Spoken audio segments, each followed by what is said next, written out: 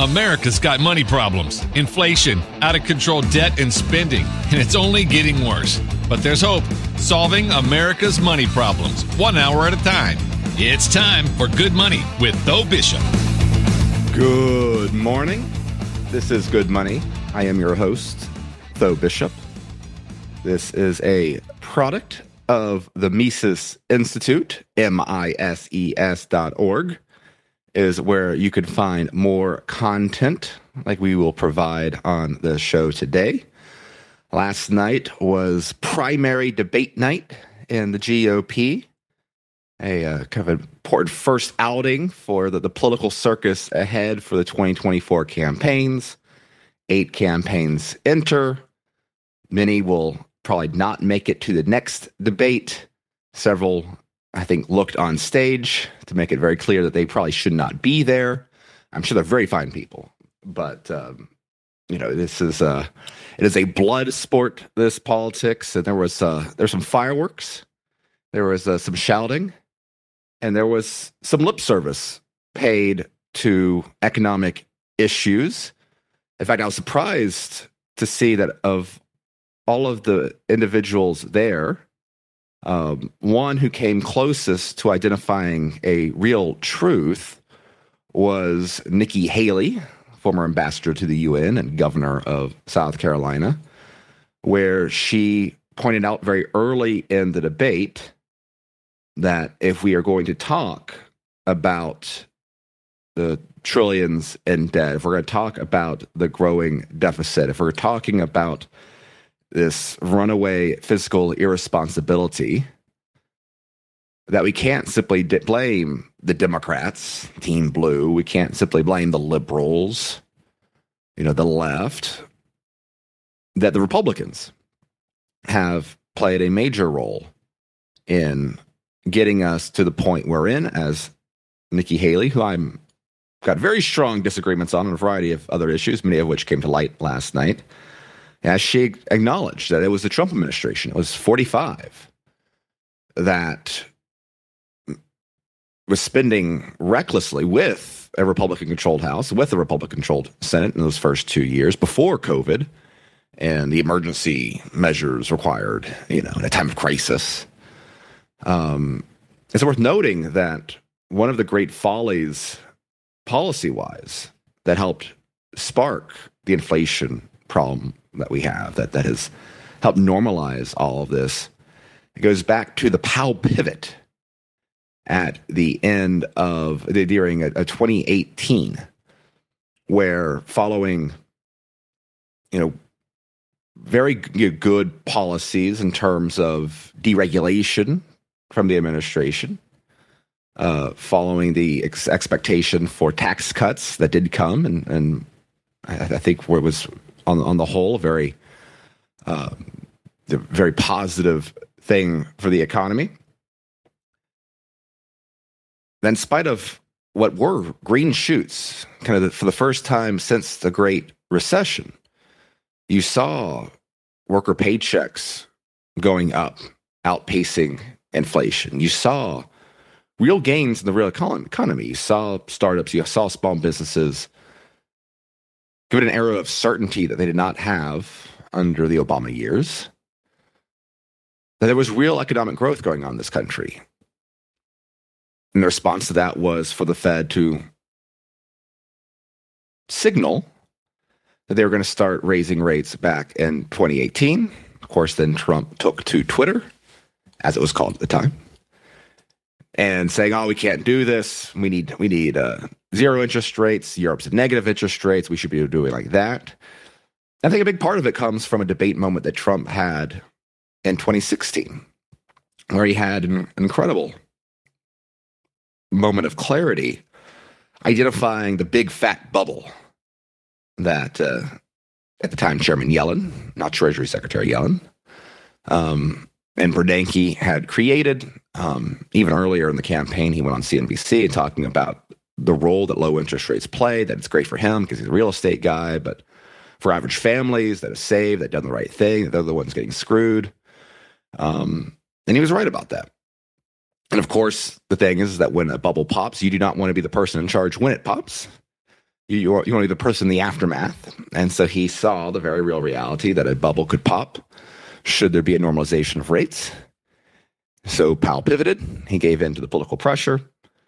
We ended up having behind the scenes issues with the banking system. There was madness dealing with repo, kind of interbank loans leading into COVID. And of course, COVID re-releases the spigots from the fiscal side, from the monetary side, giving us the inflationary environment that we are still enjoying. No, it's okay. It's only 3% inflation right now. So, very serious economists like Paul Krugman tell you that's quite all right. In fact, we should perhaps even strive for a 3% inflation rate in the future.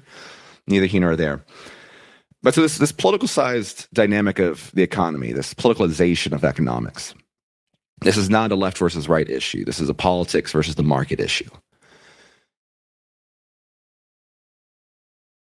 And what we have right now is a culture of economic denialism. It is a skepticism of what markets can do, a desire to replace that with political will, to solve things via politicians rather than entrepreneurship. And of course, we also have the very real reality of a captured economic system, big tech, big pharma, these large firms that benefit from state privilege, that need state privilege to get the size and success that they have. These are the tentacles of the state, these various forms of intervention from the administrative regulatory state, from the monetary side of things that rewards large firms at the expense of small ones. From this increasingly hostile legal environment, where various decisions made in terms of hiring, firing, things like that end up being carteled by bureaucracy. And there's very real consequences to this. It doesn't simply make us poorer. It makes us inefficient. It makes our services that we provide worse off. It makes security issues more difficult. Because the more and more the state has influence on these things, the more and more these things are decided by politics and not markets, all the problems that exist ultimately with, to its purest form, socialism, play itself out in terms of all these little aspects of our lives that become very big ones. It makes it difficult to allocate resources properly. It makes it difficult to allow for capital upkeep, capital improvement. If you're having to debate the resources given to a specific program out of political judgment, right? Different committees going to the legislature or whoever the authority is at the time and saying, oh, well, we need this. Well, typically the ones that succeed in getting the funding are the ones that are failing, right? So you've got a very bad incentive structure there. Failure is rewarded. It creates the need to create crises to keep justifying these things. We've seen this play out particularly with the FBI's budget all sorts of times. We see it play out with the SEC's budget. We've missed out on Bernie Madoff in spite of the fact that all these whistleblowers came forward. And the way to solve this is to give us a bigger budget. The areas that are less noisy, they're doing fine. What we have now are various aspects of society that are aging. Our power grids are becoming dangerous, outdated. Our roads, in many parts of the country, having major issues. And of course, not helping any of this is one issue that was definitely one of the highlights of last night's debate, which was the foreign policy conversation, the money shipped over to various forward adventures or humanitarian efforts.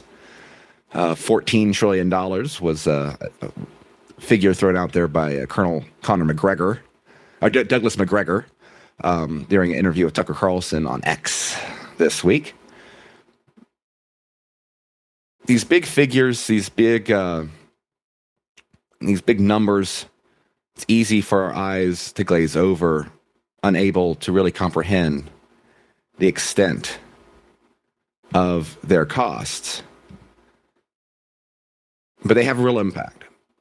We have a militarization of our economy, of our resources. So we're going to talk more about some of the real-life consequences of this politicalization of our economy with our guest today, which is Connor O'Keefe of the Mises Institute. I think it's going to be a very fun conversation. So stay tuned on the other side of the break. You're listening to Good Money with Tho Bishop here on Money Talk 1010. Welcome back to Good Money.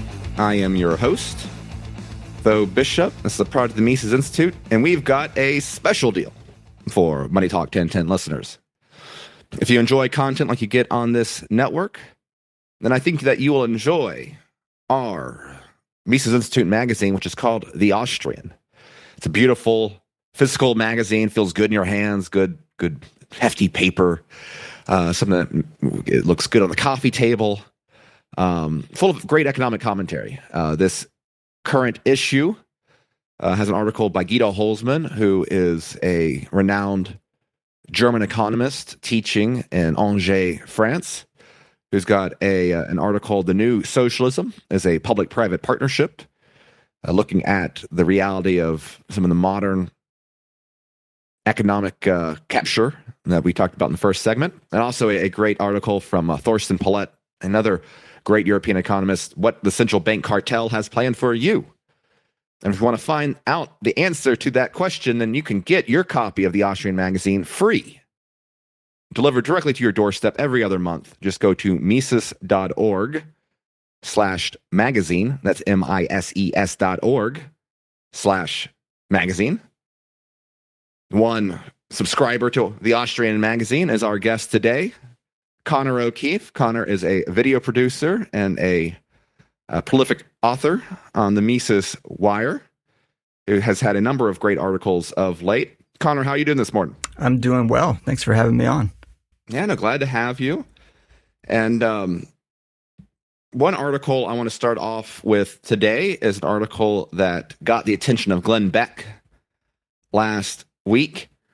And I thought it did a great job of capturing some of the real-life consequences that kind of play on in the background in this politicalization of the economy, the politicalization of resources, the way, again, certain things that we expect to function properly in a normal society just aren't doing right now. And of course, that brings us to the horrific tragedy of Maui and the devastating fires there. And you had an article highlighting the extent to which just heinous government failure played a role in creating a situation where, again, just the reports from on the ground, have made what was always going to be a tragic situation. I mean, dealing with a wildfire is very difficult work, but just has really amplified the human toll. Can you share with our audience a bit some of the content of your article? Yeah, so this is an issue that's been pretty important to me for the last few years. It kind of goes back to college. The college I went to, we spent the last year and a half working on a research project, and I was a geology major, so I focused kind of more on the climate science side of things. And 50 years before I was there doing this project, in that same town in Ohio where I went to college, there was a really deadly flood. And I think something like 30 people died, which was a lot for a small town.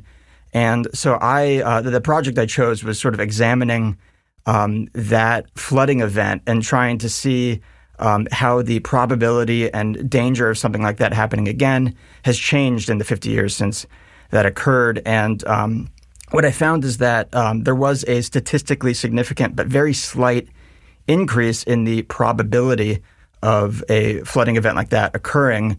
But I also looked at the land use in the floodplain. I don't remember exactly what tipped me off to this, but when I examined that, I used satellite imagery and then old aerial photography to compare what the land in the floodplain was being used for. And what I found was that back in the 50s and 60s, when this, in 69, when this flood occurred, the floodplain was full of neighborhoods, of houses, mainly, poorer, smaller houses. And then today, or, this was back in 2019, that same floodplain was instead full of farms and warehouses and things of that nature. And so what I determined was that even though there was a slight probability increase in a flood like that occurring, the community was much less vulnerable to a flood, to that same flood, because, while it's bad for farms and warehouses to flood, it's nothing compared when we're talking about the human cost to neighborhoods full of houses. And so what I really learned doing that project was that what land in high-risk areas is being used for is probably the most important factor for determining how deadly disaster is. And so when, news of this fire broke, I was already, kind of sensitive to this insight I had gained. And so I wanted to look into kind of how the land was being used, if there was anything kind of fishy going on there. And so I started looking. The reports were, it's still being investigated. We don't have very specific answers, but pretty quickly it was becoming clear that there happened to be some faults in the power grid right before fire was first spotted. And then as I looked into it, the reports were coming out. Fire was first spotted in this area, kind of uphill from the city, where there's a lot of electrical infrastructure. There's a substation. There's a lot of power lines. It's kind of where the large, metal industrial power lines are transitioning into the small local power lines. And the reports were that this is where fire started. So I started looking at this area, and sure enough, it was grassland, and specifically it was grassland with a very highly flammable species of grass that is apparently an invasive species. And so, this was it was kind of bringing me back to this project I had done, where it's like, okay, we have some land use here that seems to have, well, first of all, making the situation a lot more risky, but it's possible that it was kind of behind the fire. And so I started kind of digging and found that there was just institutional failure after institutional failure that was, I think, really responsible for this, turning from, just some sparks igniting grass into the tragedy that it turned out to become. No, absolutely. And there's an element to this where, there's always a, there's a demand for order in society, right? Particularly when we're dealing with, advanced areas. I mean, Maui, a prime vacation destination. We're not talking about an undeveloped third world country. We're talking about, talking about America here. And the failures across the board, both in terms of the issues with the electrical grid, the lack of preventative measures to begin with, the breakdown of, again, the not utilizing sirens. I was reading an article yesterday about the extent to which the roadways leaving the area had been blocked off, that those that survived were basically those that broke through the barricades there. And, if without the heavy hand of the state promoting a false sense of security, a false dynamic that, don't worry, someone's in charge here, the hindrance that is created from maintaining order in its own right. We can think about the difference between private security, which is becoming increasingly popular in America because of the breakdown of our traditional policing system. But you see this in third world countries, right, where you have very nice areas that have private security forces versus the police services that, are either in the best case scenario understaffed, ill prepared, or in the worst situation are actively captured by various criminal elements here.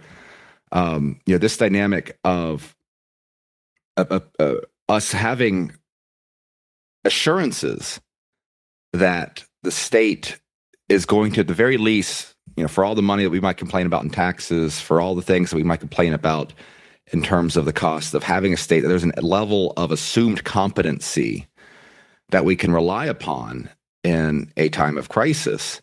And for the most part, we're seeing failure after failure around this country. And I think Florida is a very interesting example where, in response to hurricanes, the state government has gotten very good at responding to hurricanes. There was the remarkable achievement last year where a bridge was built in the course of a few days that in many parts of the country would have taken several months at the least. But this erosion of competency as a result of over-reliance upon the state or state proxy actors and the like is a very real issue.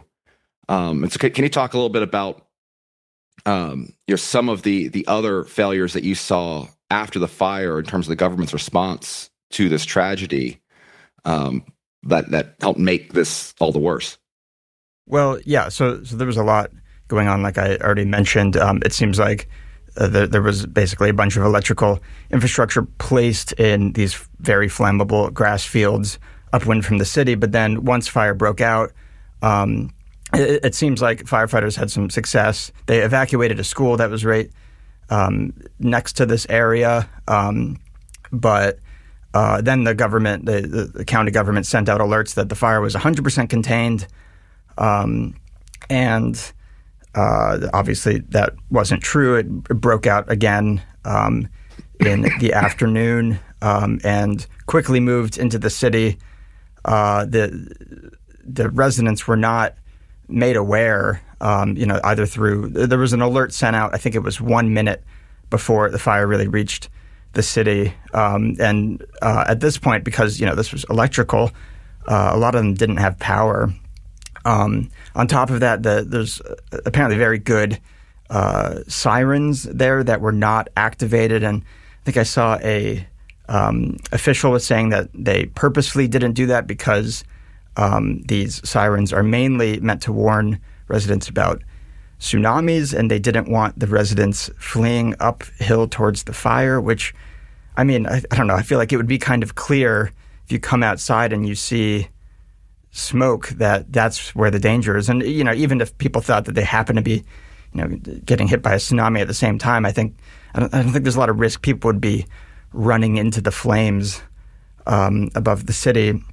But on top of that, the water pumps were powered by electricity, and so the very thing that was being shut off to try to contain the sparks. And so firefighters were not able to use fire hydrants. The fire hydrants ran dry very quickly. They had to pivot to a rescue operation and couldn't really do anything about the flames. And then on top of that, something that was kind of coming out after I had written this specific article was that there was one state official, a water official, who was a major private landowner in the area, was requesting water specifically to stop the fire. And this state official refused to let water go until it was much too late. And so kind of to build on what you were just talking about, a theme I've been touching on in a lot of my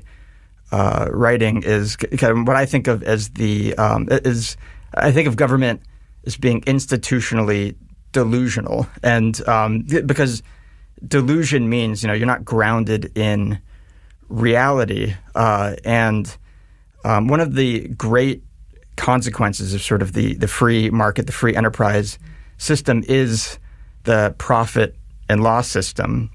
And specifically, I think the utility of economic losses are something that people, they often don't think about. But when all of this is purely voluntary on a free market, and anybody can just opt out of any business transaction, economic losses serve as a very good signal and a very motivating signal that these resources would be better used, more valued somewhere else, or maybe doing something else, or maybe under the management of someone else. And I think like one of the the defining features of government as an institution is that it immunizes itself from economic loss.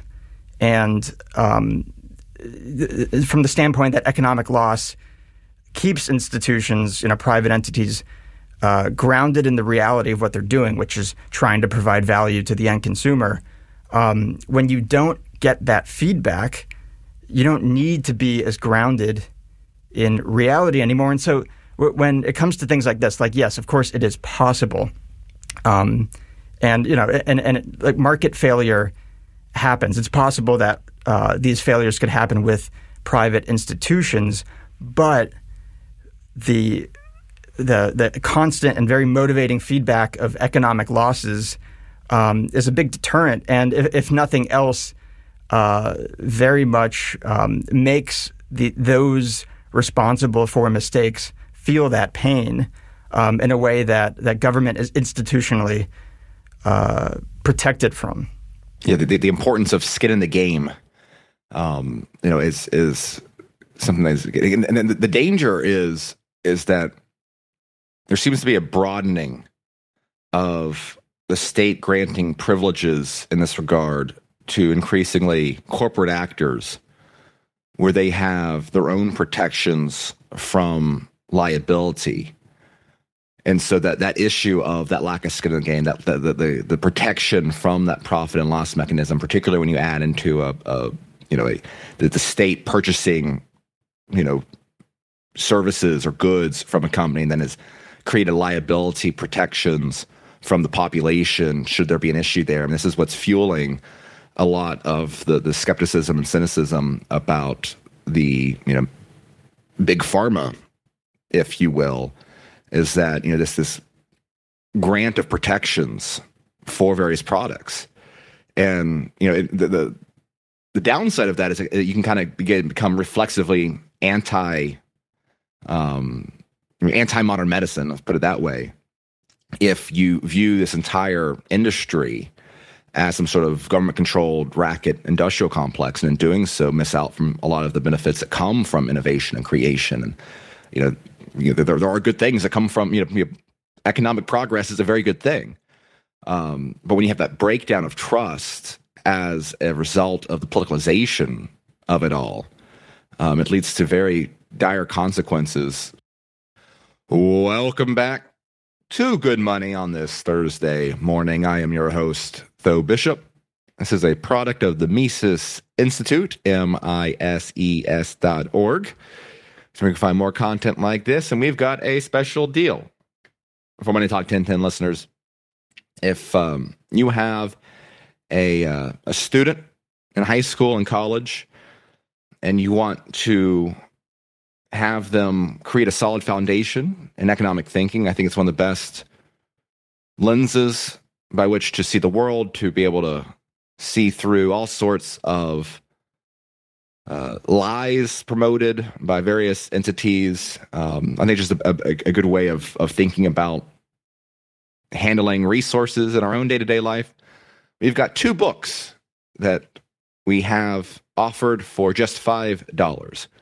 One of them is How to Think About the Economy by Dr. Per Bylund, who is an economist with Oklahoma State University. The other one is a classic, What Has Government Done to Our Money, written by Murray N. Rothbard. It goes through the history of the Fed, of money as an institution, and what has kind of led to the dollar we have today. It was written several decades ago, but just as relevant today now as ever before. Both those books you can get delivered directly to your doorstep for just $5, going to Mises.org/good. It's MISES.org/good. Use promo code GOODMONEY at checkout, and shipping and handling is included. So $2, $5, Mises.org/good, promo code GOODMONEY. Someone who knows how to think about the economy is our guest today, Connor O'Keefe of the Mises Institute. And we've been talking about the consequences of government intervention, how it has eroded various aspects of society in ways that go beyond simply the pure economic costs, but in the way that it has undermined responses to certain events, like the Maui fire. It has captured the decision-making aspect of a variety of institutions. It has spread its privilege to affect other entities. And Connor, another article you had earlier this month looks at yellow trucking, which was a very respected, long-standing trucking company here in the United States. And I think given the issues that we had with supply shortages during COVID, I think our appreciation and awareness of the wonders of logistics and everything that goes into it. I know my appreciation has definitely grown from that period. And unfortunately, yellow trucking has gone bankrupt. And you have an article on this identifying the role that labor laws played into that process. Can you share with our listeners what you found doing your research into yellow trucking? Yeah, so this was sort of kicked off actually by a point that I think is made very well in that book, How to Think About the Economy, which is that it's important to remember that the entire point of an economy, the entire point of all these different lines of production is the creation of valuable goods and services for the end consumer.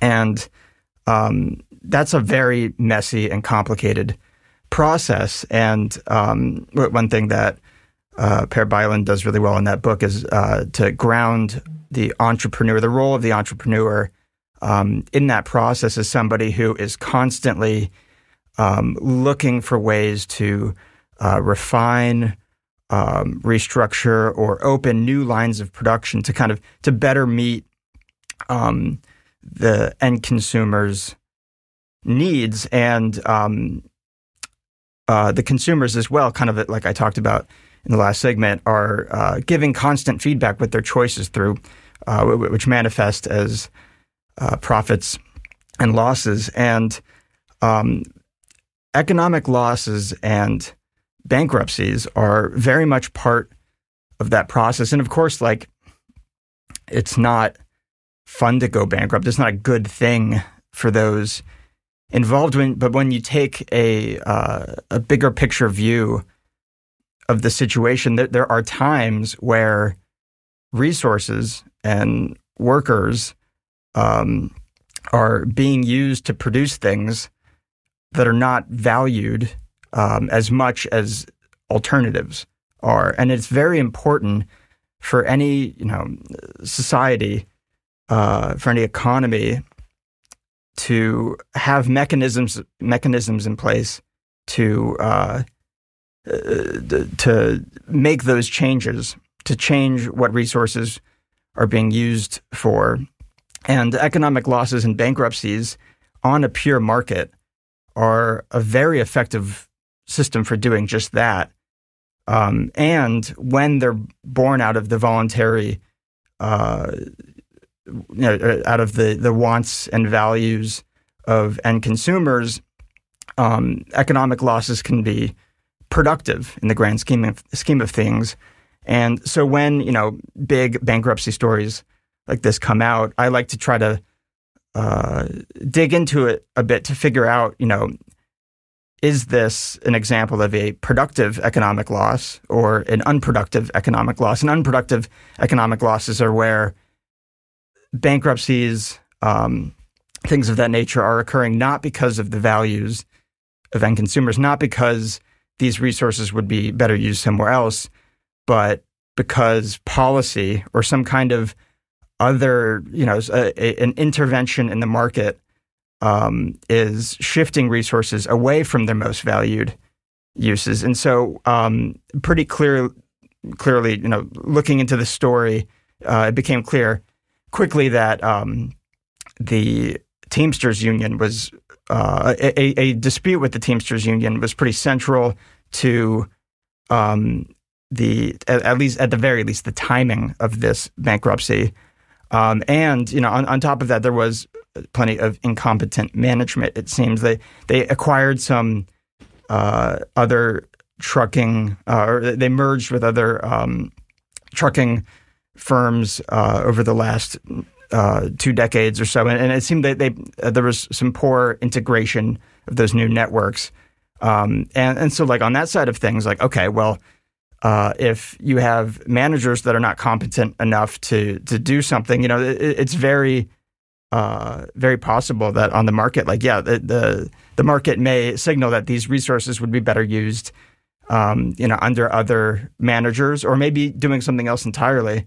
But the unions can complicate things because while it's possible in theory that labor unions can come around in a purely voluntary way on the market, history has shown us that the unionization as it's happened in the United States has been grounded a lot more in coercion, mostly the coercion of government. And so I sort of explored kind of the history of the labor union, of the labor movement in the U.S. and kind of called attention to some specific bills, specific legislation that has really given labor unions some privileges, the government giving labor unions some, legal immunity and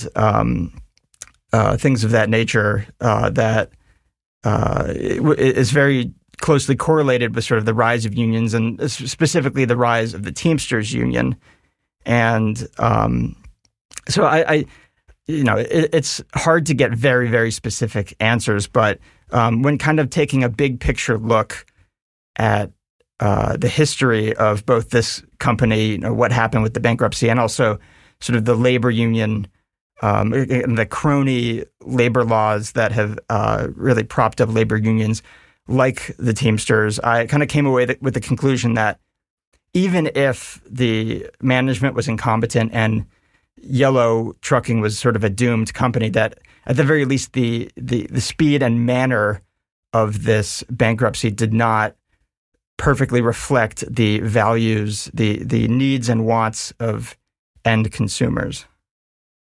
And it's unfortunate that this we can identify specific examples here, and the unfortunate reality is that these sort of instances are so baked into the pie within the American economy at this point, right? It's good from our perspective. It's good for content purposes, right? We can keep, there's an endless number of these examples where we can go through and can dissect all the issues here, where this state interference, this state intervention, a lot of this is it's been built up over decades, but in the grand scheme of things, right? These are fairly modern laws, modern tools that the state has created for itself, and yet they're so saturated on all these different aspects of the economy. They're getting worse in some areas.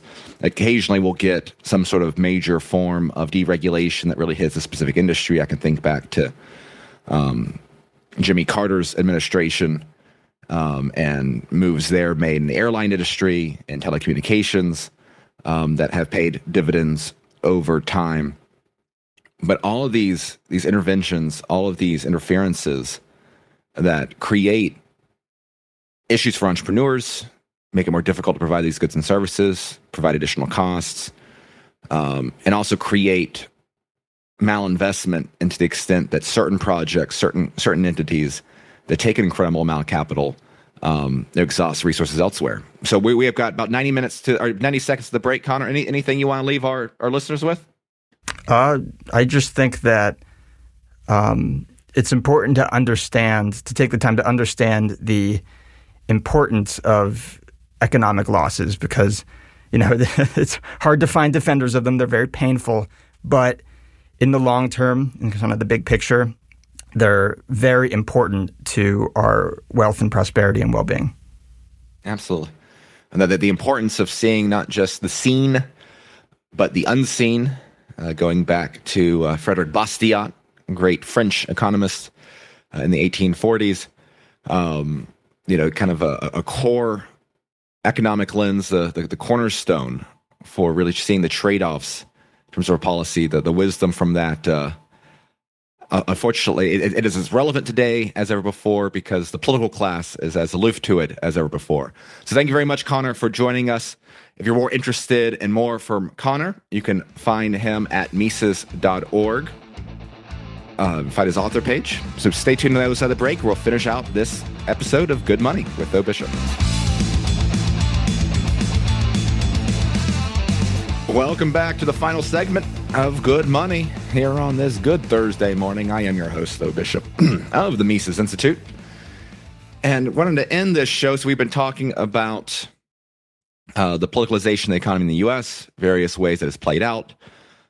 We looked at it in response to, in the context of the Maui fires, in terms of the trucking industry and the consequences of labor laws more broadly. I want to contrast it, and one of the interesting sort of battles in the intellectual sphere of the last few decades has been questioning of kind of the continuing need for any sort of remnants of sort of an American economic system broadly, for all of our complaints, all of our issues, all the interventions, all the ways that government has distorted our economic performance and and amplified the cost to us. We are still, relative to most of the world, a freer economy than most. And of course, one model that has increasingly kind of been pointed to as an alternative to the West, and unfortunately has been, I think, created a model for those in the West to try to emulate, has of course been China. And, we have been hearing for decades now that China's economy is going to grow and surpass us, that they have perfected, they don't have to deal with the issues that come about with democracy. They're able to have these very long, very, very ambitious plans. This is what allowed it to have these great leaps in prosperity and has made it America's, the closest state America has to a geopolitical rival on the world stage. Well, the issue is that many of the issues that ultimately the model that China has from an economic perspective is a lot, kind of amplified all the issues that we have with the American economy. Massive, massive debt, complete capture of the private sector. These public-private enterprises that we have in smaller doses here in the United States, they make up the majority of the Chinese economy, the control over the currency, strong control over the population generally. And we are seeing cracks right now that have been building for a while now. There were bank failures. I had an article in the Washington Times back in 2019 identifying various bank failures and stresses that were coming about in 2019 in the Chinese system. COVID kind of created a veil over a lot of these issues for a variety of reasons.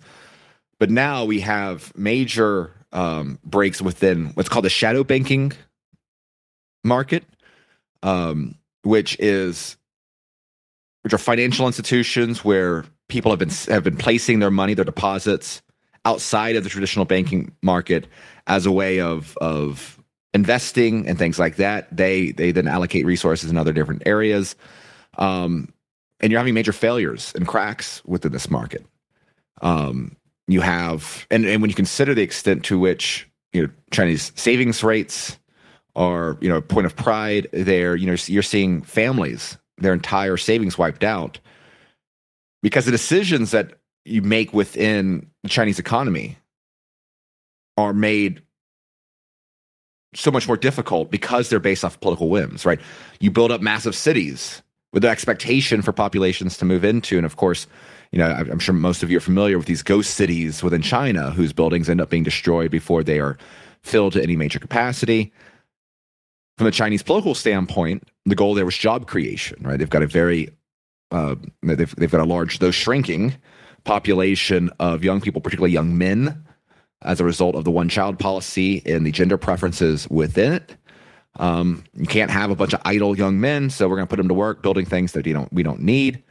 We'll build a bridge, then blow it up, and then rebuild it again. This is kind of Keynesianism on steroids, Keynesianism with Chinese characteristics, if you will.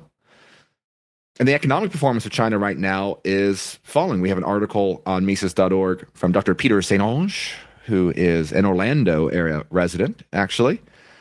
China enters the doom loop. where he breaks down some of the recent indicators of China's plunging economic activity. Exports fallen almost 15%. 21% drop in the Europe and 23% in the U.S. alone, right? Some of that has to do with probably political tensions, but all of it plays a role.